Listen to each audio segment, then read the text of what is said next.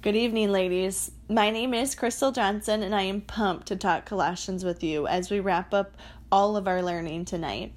I do want to get to Colossians right away, so the quick intro that you need on me is this. 1, I'm married to my husband, Trevor. 2, I'm a teacher at Faith Academy. And 3, we are foster parents, and we currently have the world's cutest 3-year-old sharing our home with us. As I was studying and getting ready to share with you, I was thinking how awesome it was that Paul literally broke out into song. As I was studying, I was equally excited and realized breaking out into song was a really appropriate reaction for Paul to have. Because you know that full heart, almost giddy feeling you get where your insides are so full that you feel like you just might burst, so you break out into song? Ladies, I'm talking like middle of the kitchen dance party, singing in the shower, windows rolled down, feeling good. I am a teacher and I'm surrounded by goofy kids all year long, and there are a number of times where they are just so excited that they don't know what to do but to sing or to dance. Now, the songs and dances they use to express themselves change, and I will never forget when the song was Go Granny, Go Granny. We were on our way to go somewhere when I let them out of the bus to stretch while we filled up on gas. And they all got out and did the Go Granny dance in the parking lot.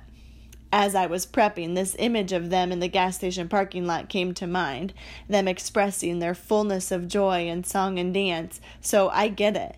And if at any point tonight you feel the need to express your awe for Christ in song, I wouldn't be opposed. Because I have always really wanted to know what would it be like to live in a real-life musical where everyone starts singing the exact same song and somehow everyone knows the words and the dance moves. I can see it now. All of us standing on the tables, doing a somehow perfectly choreographed dance, singing out the Christ hymn. Now, I haven't seen my kiddos do the Go Granny dance for a while. They've moved on to other ones. But ladies, our song never changes. We are being reminded week after week that we really do have something to sing about. So let's switch gears to discussing this. Can you think of a time where you saw or heard of a famous person or someone in a high position of power show great humility? As you try to think about your own example, I will give you a few of mine. For example, when I found out that Brian Dermody, one of our pastors, gave up being an NFL football coach to work for Salt Company, I was wowed, and it changed how I thought about a lot of things. When people would come visit, I would say, "Oh, Brian is teaching. He was an NFL coach."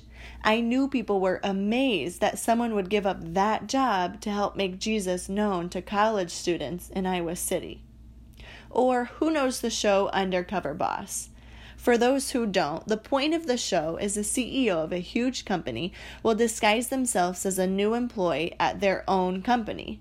So they act as if they are newly hired in order to see what it's like to work at their own company and to see how people really feel about working there. In Undercover Boss, when the people find out it's their very wealthy and very successful CEO sitting next to them flipping burgers, they are often overcome with tears at their humility. They didn't think anything of it all day, but when they found out their position, they were awed by their humility. When we find out someone's status or power or position and then find out that they are standing in front of us or have given up something to be with us, we are a little awed by it. We are awed that someone with such high position would give something, time, money, to be with us. As awe-striking as any of those examples of people leaving high positions may be, none have the magnitude of Jesus's because no one has ever held the height of his position. But tonight we will let who Jesus is inform us about the significance of what he did. So first we'll take a second to do that, to remember and appreciate all that we've learned so far. Now, I'm not saying I'm a mind reader, but I am a teacher, so I've heard this before. We already did this. Then out they go to La La Land, and they don't hear anything that I'm saying. Ladies, don't do that. It is worth us taking a few minutes to pull this all together to make our learning really memorable and use all that we've learned so far to get us ready for tonight. So did you feel Paul building that crescendo? Think about that list of truths that he's listed about Jesus that we've studied so far, reminding us of who Jesus is and how great and mighty he is. I'm going to read these phrases slowly, and as I do, I want you to think about your greater understanding for each of these statements about Jesus. He is the image of the invisible God. He is the firstborn of all creation. He is before all things, the creator of all things, and in whom all things hold together. He is the head of the body, the church. He is the beginning. He is the firstborn from the dead. He is preeminent, surpassing all others. The last item in that list was he is preeminent. And we saw how preeminent means surpassing all others, very distinguished, having paramount rank, dignity, or importance. Eminent means all of those things, above the rest. So preeminent means eminent of the eminent, or in our words, the best of the best. So for example, Heinz, Culver's, and Dairy Queen may be regarded as the best ice cream places in Iowa City. But the best of the best, my friends, is Dane's. That's above the rest. Now, some might disagree, so let me give another example that can't be argued. Well, that's the problem. I can't think of an example of anything that we would all agree was the best of the best because all of my food ideas are subject to your own opinions. But not in this case. Jesus is said to be preeminent. And that isn't just Paul's opinion, and some other believer would say, no, actually, I really liked Moses. No, it's not up for debate. It is what it is. He has the title of the best, and many reasons have already been listed. And now Paul says, for in him all the fullness of God was pleased to dwell. Jesus' status is literally the King of Kings, the Alpha, the Omega, beginning and end. In him all the fullness of God was pleased to dwell. Again, the crescendo of Paul reminding us how highly Jesus is seated on the throne. And it makes great sense that Paul would begin with lifting Jesus to his rightful place in our hearts and our minds, because the more we understand how unlike us Jesus is, how holy and mighty and indescribable he is, the more of a rightful awe we have when we realize he came to earth. Who Jesus is brings great understanding to what he did. The first sentence in Paul's list was, he is the image of the invisible God. The first and foremost thing we need to understand about Jesus is that he is God. No wonder it was crazy to them that Jesus was God. Remember last week, the holy couldn't be with the holy. They were under the understanding that their sin was separating them from God. Remember, God in all of his glory couldn't be seen or you would die. There were regulations and stipulations in order to enter the presence of God. The holy could not be in the presence of the unholy. And then now, here is Jesus, a man who is fully God, right here in their presence. From the day Jesus entered the earth, he was showing the world, yes, I am God. Yes, I am man. So yes, I am the way for man to be with God. No one comes to the Father except through me. One person made the Christ hymn into a poem and song, and part of the song is describing this greatness, this magnitude of Christ put into a human body. Now, none of these metaphors are fitting because our words can't describe the magnitude of Jesus, but I do think that they help us imagine. He described it like this: takes infinite power and bows the knee. The infinite squashed down into finite, like fitting 10,000 angels on the top of a pin, like the entire ocean is poured into a pool, like the wine is running over, like it's bursting at the seams. The Christ, he was bursting at the seams. I pray that God would help us understand how much Christ was bursting at the seams, being fully God yet fully man. All of that power and authority packed into his earth suit as he became flesh among us. So our first point tonight is Jesus is above all. Not based on popular opinion or ratings, but because of who Jesus is above all. We need to have a big view of who Jesus is, and we need that at the forefront of our minds as we move to point 2. And now we focus on what Christ has done. So our verses this week were verse 21 through 22. And you who were once alienated and hostile in mind, doing evil deeds, he has now reconciled in his body of flesh by his death, in order to present you holy and blameless and above reproach before him. If indeed you continue in the faith stable and steadfast, not shifting from the hope of the gospel that you heard. You who once were alienated, hostile in mind, doing evil deeds. Do we think of ourselves as alienated and hostile in mind, doing evil deeds? Is that what your references or your family and friends would say about you? Of course they wouldn't. I would think that if you had to write down references, you would be able to think of people that would be able to say good and true things about you. But even if someone were to say, wow, this lady is not like the other nurses out there. She is truly amazing. That compliment is based off of our comparisons to others like us. Ladies, Paul describes them as once you were alienated and hostile in your minds, expressed in your evil actions. But do we understand that is or was our condition? If we don't get that, then the problem might not be how we see ourselves, but how we see our God.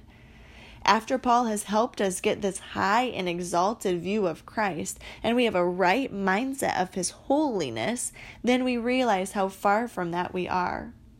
But we don't compare ourselves to God. We choose to compare ourselves to peers. Or if we're having a really bad day, we compare ourselves to others we see as lower or more struggling to give ourselves the assurance that at least we aren't that bad. But Paul loves them, so Paul gives it to them straight. You, who once were alienated. Alienated comes from the root word alien, meaning we made ourselves foreign or stranger to God because of our sin. Hostile in mind, that means we were against God. We were opposed to him.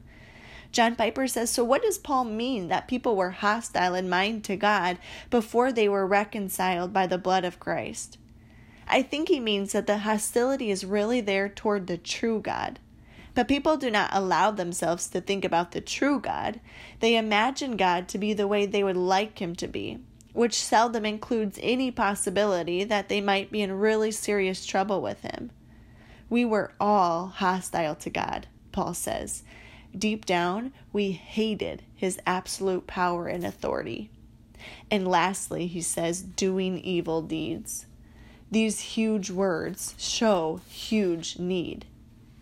Do we know our need or are we numb? Either way, the need is there. I think we could all think of seasons in our lives, or maybe even just moments in our day, where we are much more aware of our need for Jesus than other times. The times where we are much more aware of our need are usually when there is a circumstance or situation or person or problem in our life that makes us very aware of it. With our 3-year-old, we are often reminded of our need for Jesus. For example, when he comes home from a visit day, which means he was visiting his biological parents, and he's struggling to process emotions, he'll push my husband Trevor away as the father figure. And I remember looking at Trev and saying, you know God is faithful to an unfaithful people.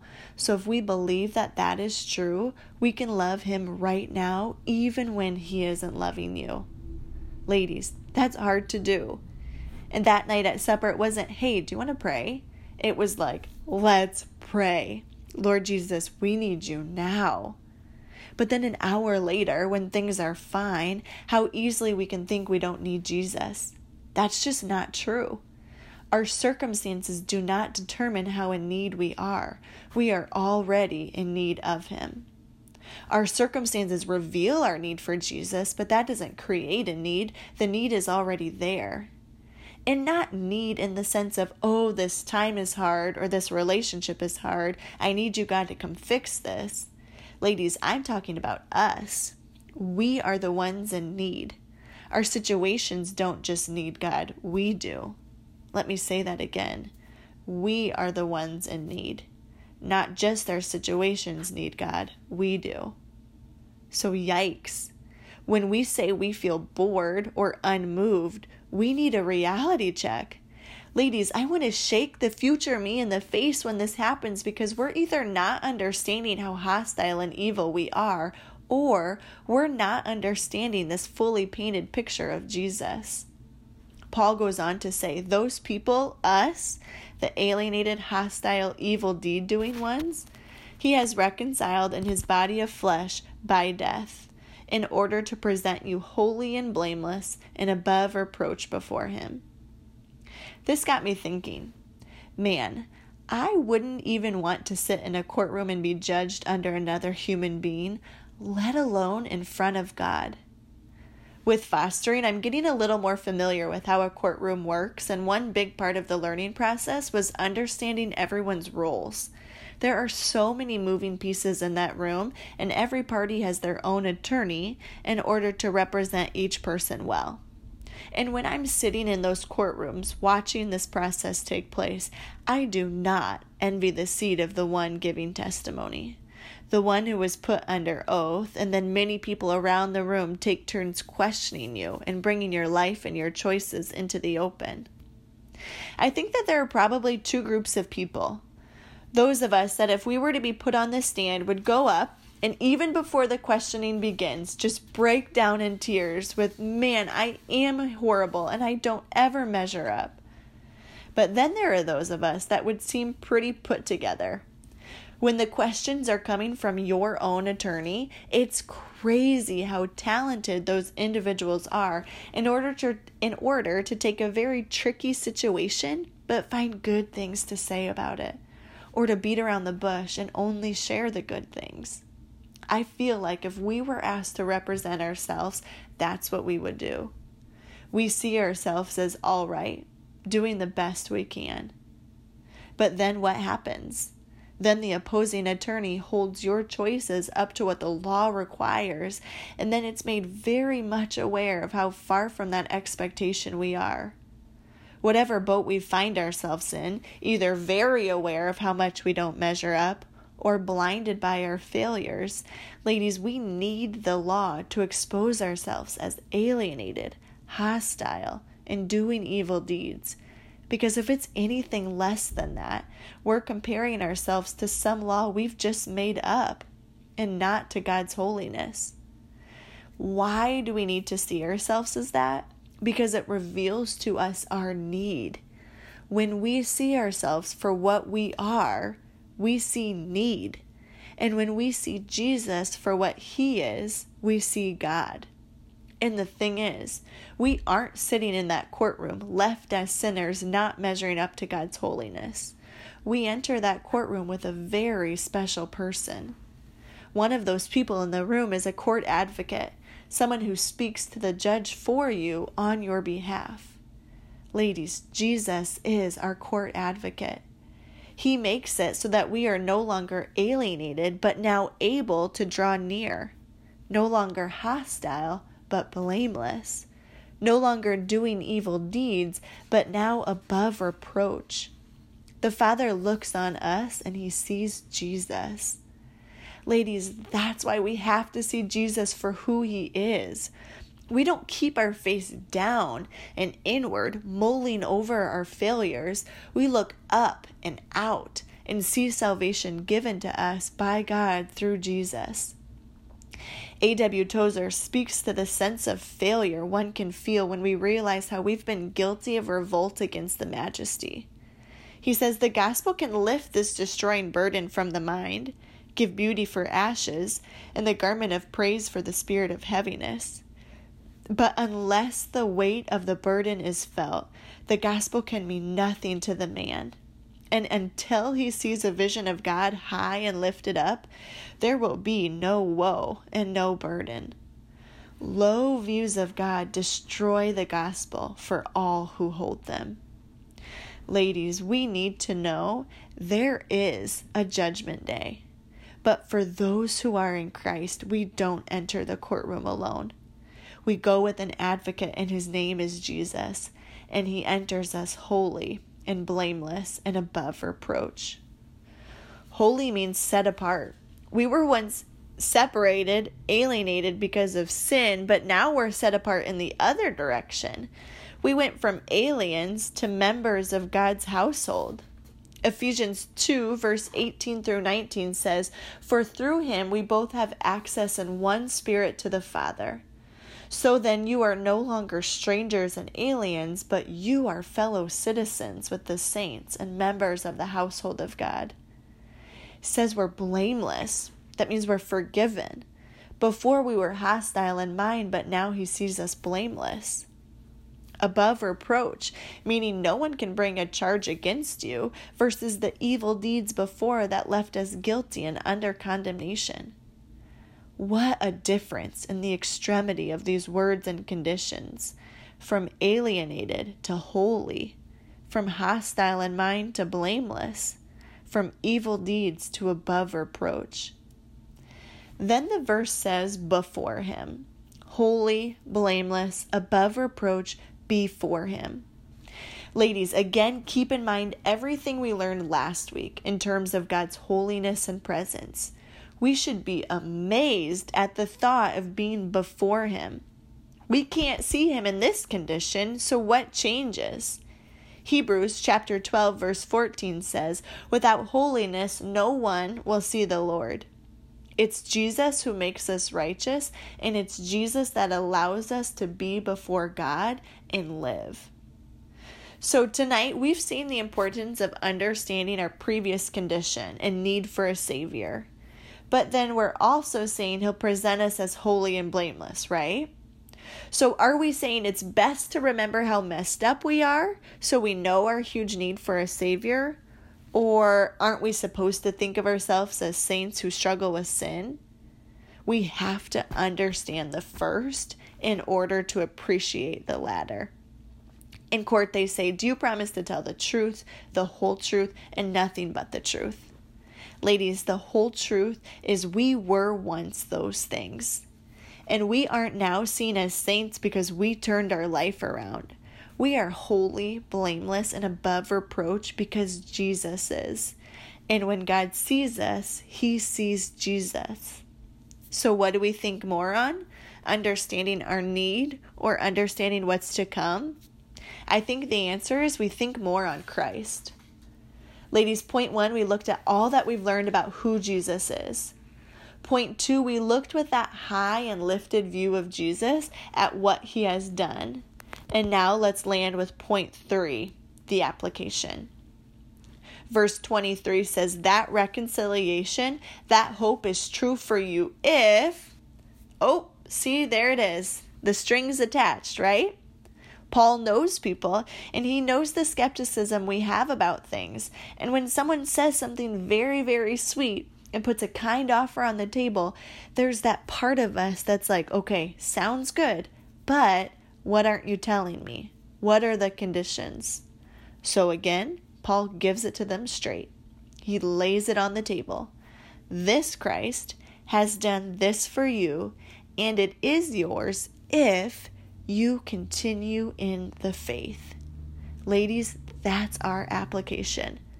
May we continue stable, steadfast, not shifting from the hope of the gospel. Do you hear the patterns of 3? We were alienated, hostile, doing evil deeds. We will be holy, blameless, above reproach before him. Continue in the faith, stable, steadfast, not shifting from the gospel. So we're to be firm and established in what? The faith. And why? In Randy Alcorn's Heaven book, he says it this way. When we die, we face judgment, the judgment of faith. This decides whether we'll go to the present heaven or the present hell. This initial judgment depends not on our works, but on our faith. It's not about what we've done during our lives, but but what Christ has done for us. So if we go back to picturing that courtroom, this hope of the gospel that we're clinging to determines how that day goes.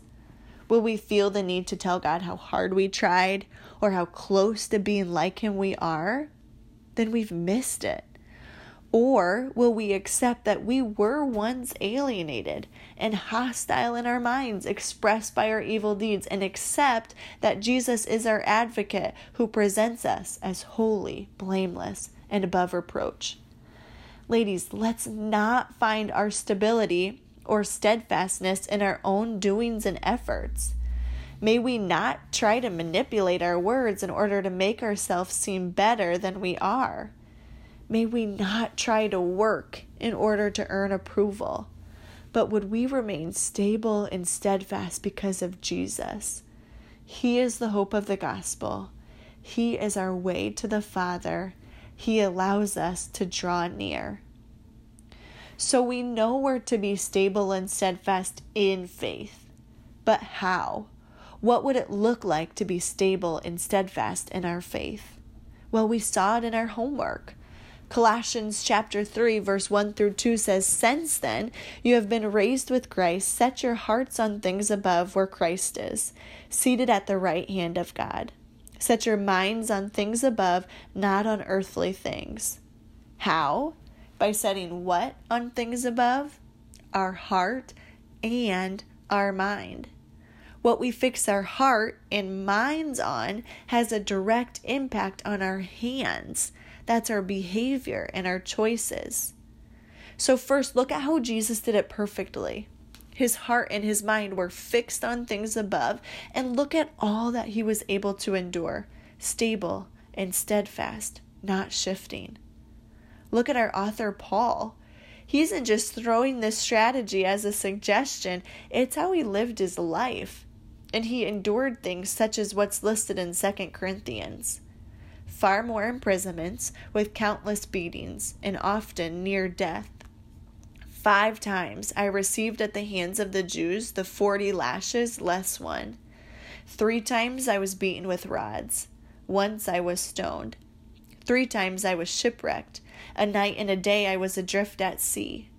On frequent journeys, in danger of rivers, danger from robbers, danger from my own people, danger from Gentiles, danger in the city, danger in the wilderness, danger at sea, danger from false brothers, in toil and hardship, through many a sleepless night, in hunger and thirst, often without food, in cold and exposure.